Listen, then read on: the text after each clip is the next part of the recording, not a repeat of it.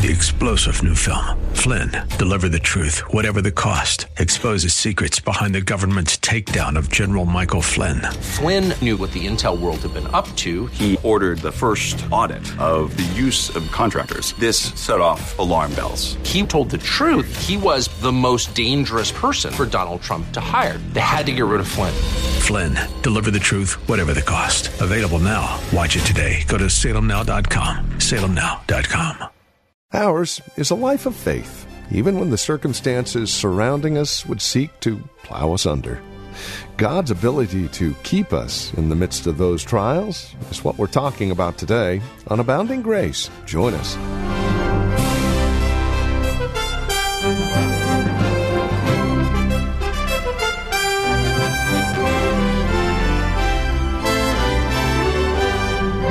The Ministry of Reformed Heritage Church in San Jose, this is Abounding Grace with our teacher and pastor, Pastor Gary Wagner. As we continue our survey of Job, we find ourselves once again in chapter 40, a saint humbled before God. It's here that God shows up to respond to Job and his friends. Oh, they thought they had answers. God reminds them that he is indeed God. His ways are not our ways, nor his thoughts our thoughts. Yet in the midst of that, we are still to trust him. With more, here's Pastor Gary Wagner in today's broadcast of Abounding Grace. Verse 8, why have you disannulled my judgment? Will you condemn me that you may see yourself righteous? You know, it's interesting. Critics do that with the Scripture. They don't want to have to face that the Bible and its statements about God and the universe and its origins and its purposes conflict with science. So what will they do? They'll condemn God to justify themselves. Well, there's got to be something wrong with the Scripture. Oh, the Bible only speaks to spiritual things, so we've got to let the big boys have the real world of science in our lives. If we complain against God's providence and say, you know, there is a reason why I was justified in cursing. There is a reason why I was justified as a man in pursuing this immorality in whatever form, because, God, this woman that you gave to me is not doing everything that she should be doing. I don't have to ask for forgiveness. What have I done wrong? We could go on. And the Lord said to Job, that's what you've been doing. And Job gulps, and he realizes, that is what I've been doing. God has done a lot of hard things to me, but I've condemned him for doing them. Because I don't want to face this about myself, my own vileness, my sinfulness. I wanted to hold on to my goodness. And boy, we have to really, really be careful. Job might have thought here, Lord, haven't you sufficiently humbled me? Do we have to go on with this? I can't take any more of your glory. I already feel my vileness, and I am deeply grieved over my pride and my presumption. Now, this was true to a degree. But Job's audacity in challenging God and doubting his fatherly goodness must never come up in his life again. So the Lord says to him, Job, do you think you are righteous? You want to school me in justice? Okay, answer me these questions. And here they are. Job, do you have power like me? Verse 9. Do you have a voice like me that can thunder like mine? Job, can you deck yourself with majesty and cover yourself with glory and beauty like I do? I mean, Job, you're not looking very good right now. It's like the Lord is saying, get up, Job, do something great. You look nasty. Make yourself beautiful. Be a man. Job verses 11-13. Can you humble proud men like I'm humbling you? Can you cast them down? Can you tread down the wicked in their place like I do? Verse 13. Can you hide them in the dust and cause the name of the wicked to rot and make their works never to be remembered again? Job, can you do this? Well, Job, if you can, verse 14, then I will confess unto you, you can save yourself. But of course, Job couldn't do any of these things, and neither can we. And the Lord brought forth all of these questions. But you would think, doesn't Job already know his weaknesses? I mean, the Lord is such a wise physician. Isn't Job humbled in the dust enough at this point? What is the Lord's answer here? No. Why is it? Because he just wants to grind him down more? No, it's because he loves his servant so much. And that's the chastening we need in our lives, because we think, I've sinned and I've repented. Oh yeah, in 3 weeks I did it again. I got a little tipsy again. I got out of control with my drinking again. Oh yeah, I told the Lord I wasn't going to lie anymore. And then I told some more lies. And then we wonder why. And when God does bring chastening to us at different times in our life, it just feels like His hand is on us so heavy. Oh, maybe it's painful. Maybe it's loneliness. Maybe it's job loss. Maybe it's financial uncertainty. Whatever it may be. It could be family problems, marital problems. And we wonder, why, oh Lord? Why isn't this enough? And the Lord says it's not enough because I love you and I'm going to bring you very low, because everyone who humbles himself will be exalted. But the one who exalts himself will be abased. So the Lord here keeps the pressure on Job. Now the problem is, Job isn't the only one, is he? Who forgets God's power? Who forgets the mountain goats? Did you think about them this week? Did you think about the stars that we talked about last week? Do you think about what's going on in the depths of the sea? Well, I can't see it. No, but God does. And He governs everything, even there. Job is not alone in allowing pain and loss and suffering to turn his attention so exclusively upon himself that he forgets, like we forget, that our only peace is to fall back into God's hands and to trust Him entirely with our lives.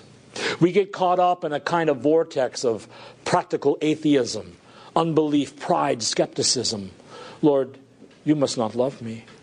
Lord, if you did love me, you'd make my life look like this instead of the way it looks now.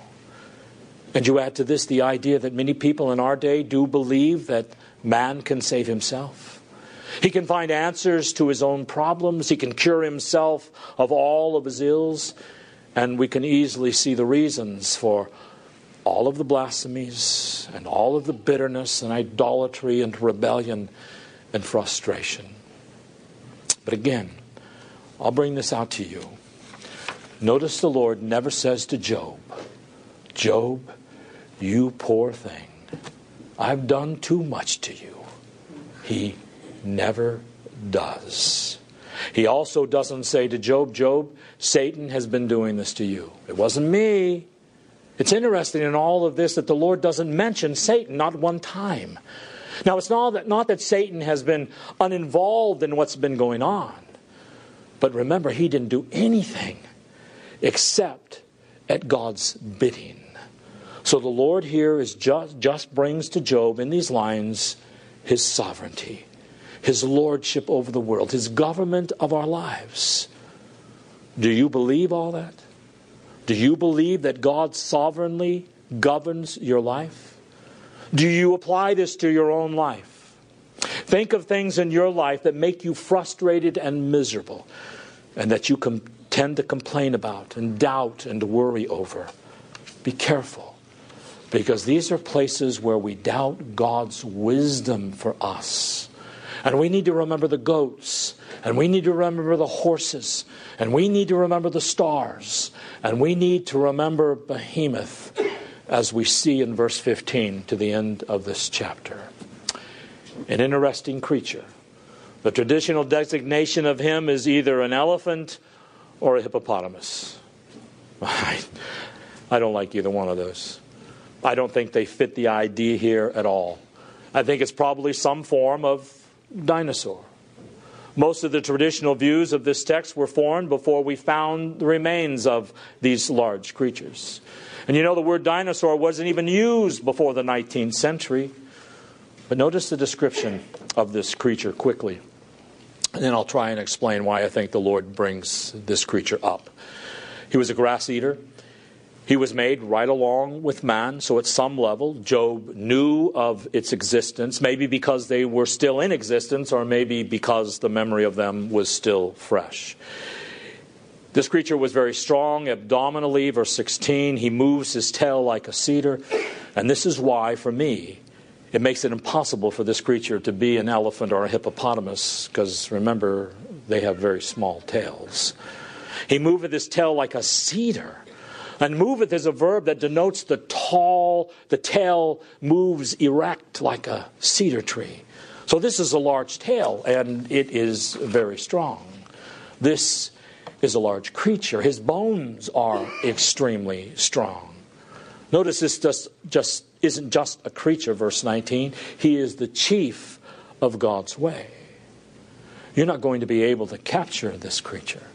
At the end of verse 19 and 24, this is implied. The Egyptians used to have a happy hippopotamus hunting festival. So hippopotamuses are not impossible to capture, right? Nor are elephants. So this is a very, very large animal by which God reveals his magnificence. Notice something of his habitat. This is actually one of the longer, along with Leviathan in the next chapter, descriptions of God's creatures in the book of Job. Sometimes he goes into the mountains to graze. He seems to be something of a friendly, communal creature. The other animals are nearby, so this certainly can't be a T-Rex. He likes the shady areas, probably along the rivers and the brooks.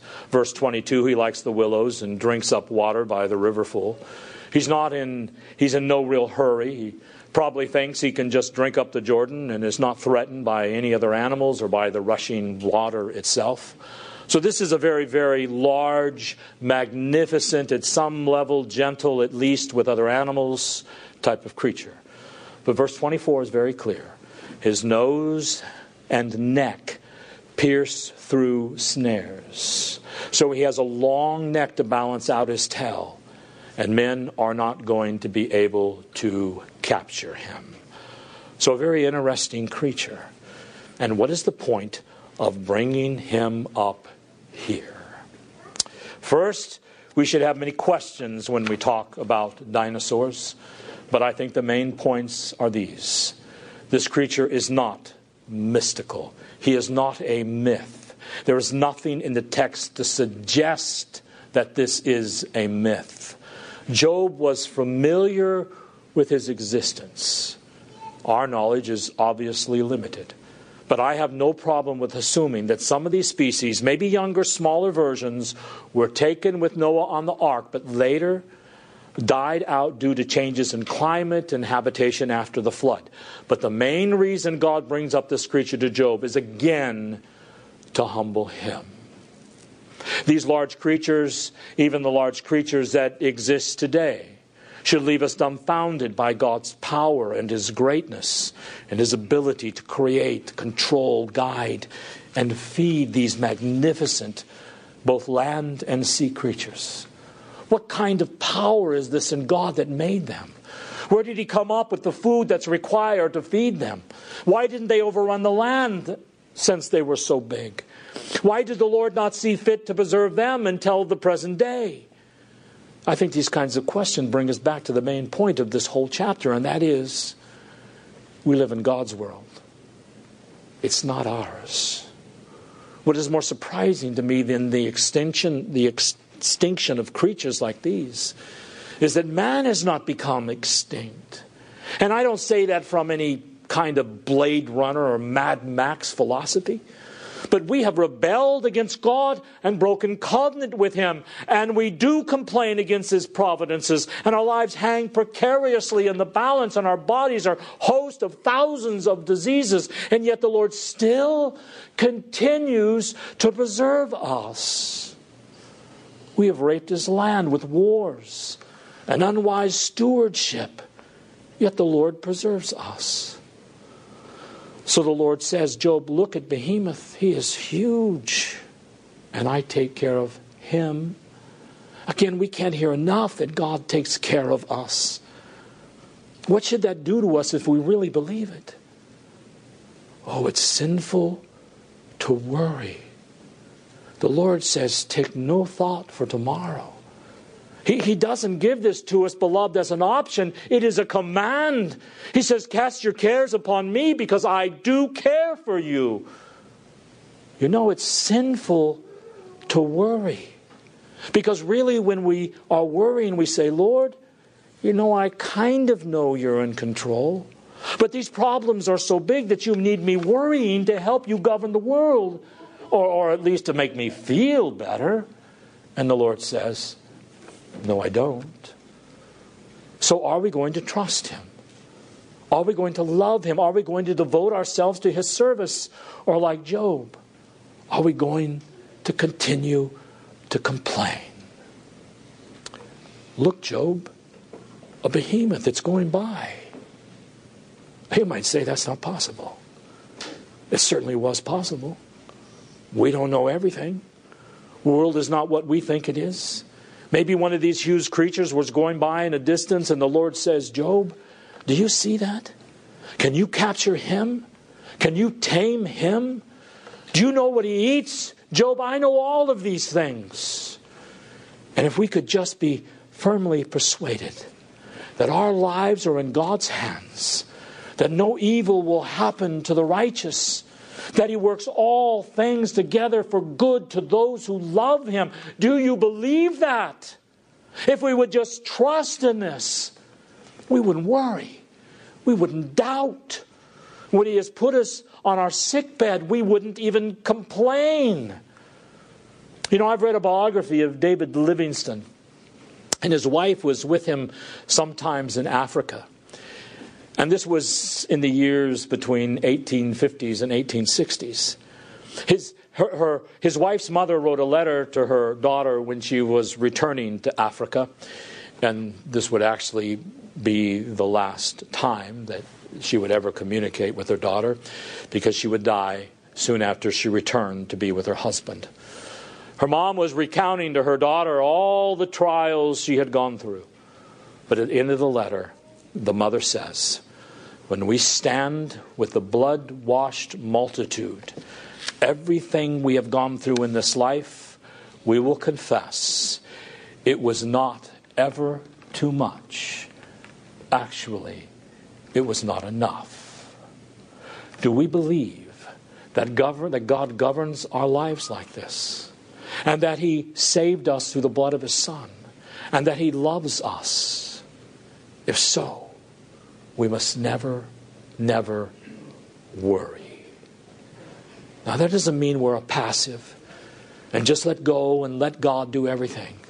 But it does mean, Lord, I'm going to submit to your providences. I'm going to trust that you know what is best for me.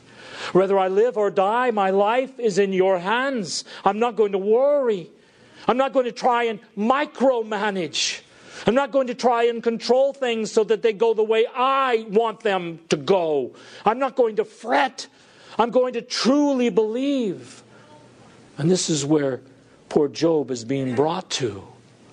I'm going to truly believe that when I am in the dust and ashes, when my children are dead and in the grave, when I have lost my health, my wealth, blessed be the name of the Lord.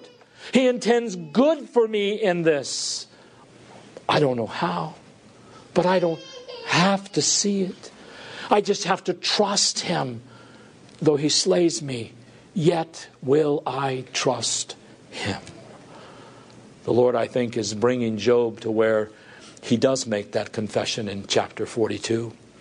So the meat for me here in conclusion, hopefully it will help you, is that this has been a good chapter for me about trust. Do I really trust the Lord? You know, we throw that phrase around a lot. Yeah, trust the Lord. But there's no lack in those who supposedly trust the Lord. But why do so many people then worry and fret? Trust the Lord. How blessed is the man who trusts the Lord and takes refuge in Him. Beloved, do you trust Him? The Lord says, Job, learn from the behemoth. He'll say in the next chapter, look at Leviathan. Look how I take care of everything. Look at the stars. I call all the stars by name. They sing my choruses and my praises all the day long. Do you trust the Lord? Do you trust Him?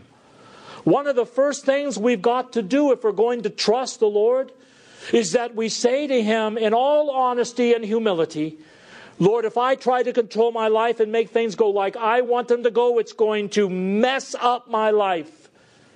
It's not my place to try and run my life.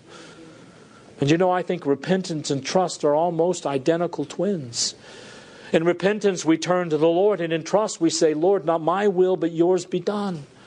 You do with me what you will, but you don't know my circumstances. Some of you may be saying, well, faith and repentance and trust say God is the Lord of my circumstances. He's the Lord of my parents. He's the Lord of my spouse. He's the Lord of my children. He's the Lord of this country. He's the Lord of the Supreme Court.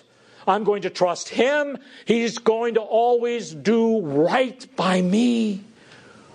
Paul said in one place, the Lord will keep what I have committed to Him against that day. He will keep it. No one who trusts in the Lord will ever be disappointed. But Job has been complaining while saying, God, I know you're righteous. He says, but what about me? What about what I'm going through? It's not right. I can see how you're doing really good for that family over there. You're blessing them, but what about me? You see, Job's problems have made him very self-focused. So the Lord is bringing him out to see His glory in the world, to humble him, and to teach His servant to trust Him once again. The Lord never says, this is why I killed your children. He could have had Satan do it, but He didn't. Okay, Job, you've complained enough. He never said that. He never said, let me tell you why you lost everything. He just reveals His glory to Job in such a way to teach Job, trust me. Trust me. So do we. Trust is a very, very joyful way to live, my friends. It's a hopeful way to live. Wait a minute, I'm going to work tomorrow. I don't like my job particularly. It's not what I really want to be doing. But Lord, I'm trusting that you know what you are doing with my life. And so as I do my work as heartily unto you, I know you will bless me. Lord, I've got to go home and deal with this problem there. My marriage, finances, or a sickness. And I don't really want it, but you wanted it, so it's okay. You're causing all things to work together for good for those who love you. Remember Joseph in the dungeon? Lord, I sure would like to be home. You told me that my brother's sheaves were going to bow down to mine, but I'm in a dungeon. And yet Joseph, as a young man, not much older than some of you young bucks here, he knew my brothers meant it for evil. But God meant it for good. So I'm going to trust Him. So let's pray and ask the Lord to teach us to trust in Him and see His glory in the world in which we live, and to love Him above everything else, and to trust that He will always do what is right and good for His own glory and for our good. Amen. Let us pray. Father, we thank you for the way you humble your saints, for the way you bring us to repentance and continue to work on us and sift us, and you don't ever let us go. Certainly, we would like you to let us go much sooner, because it can be painful and wearisome. But throughout the book of Job, you have taught us that it is all very good. Help us to trust fully in all your providential care, and not complain and whine, but to fall back into your hands for Christ's sake. Amen. Well, this has been Abounding Grace with Pastor Gary Wagner from Reformed Heritage Church in San Jose. As we have closed out our time together today, I would remind you that our desire is to know how this program encourages you in Christ. Now, there are a couple of 3 ways that you can contact us to provide us with this information. And again, it would really encourage us a great deal if you'd take a moment and let us know how the program is encouraging you in your walk and relationship with the Lord Jesus Christ. Here's how to contact us. Phone number is 408-866-5607. That's 408-866-5607. Our website, where you can drop us an email and even learn a bit more about us, is reformedheritage.org. And then, of course, you can write to us at PMB, that stands for Post Mailbox, number 402, 1484 Pollard Road, Los Gatos, California. The zip code is 95032. Now, there is another way you can contact us, and this would be the best of all, especially if you're not involved in a church at this time. Plan on visiting. Let us fellowship face-to-face, as it were. We meet at Lone Hill Church, 2 in the afternoon on Sundays at 5055 Lone Hill Road in Los Gatos. Directions can be found at our website, reformedheritage.org, or by calling 408-866-5607. By the way, copies of the broadcast are just $5. Mention today's date when you contact us, and we'll get a CD out to you right away. Thank you for joining us today. Until next time, God bless.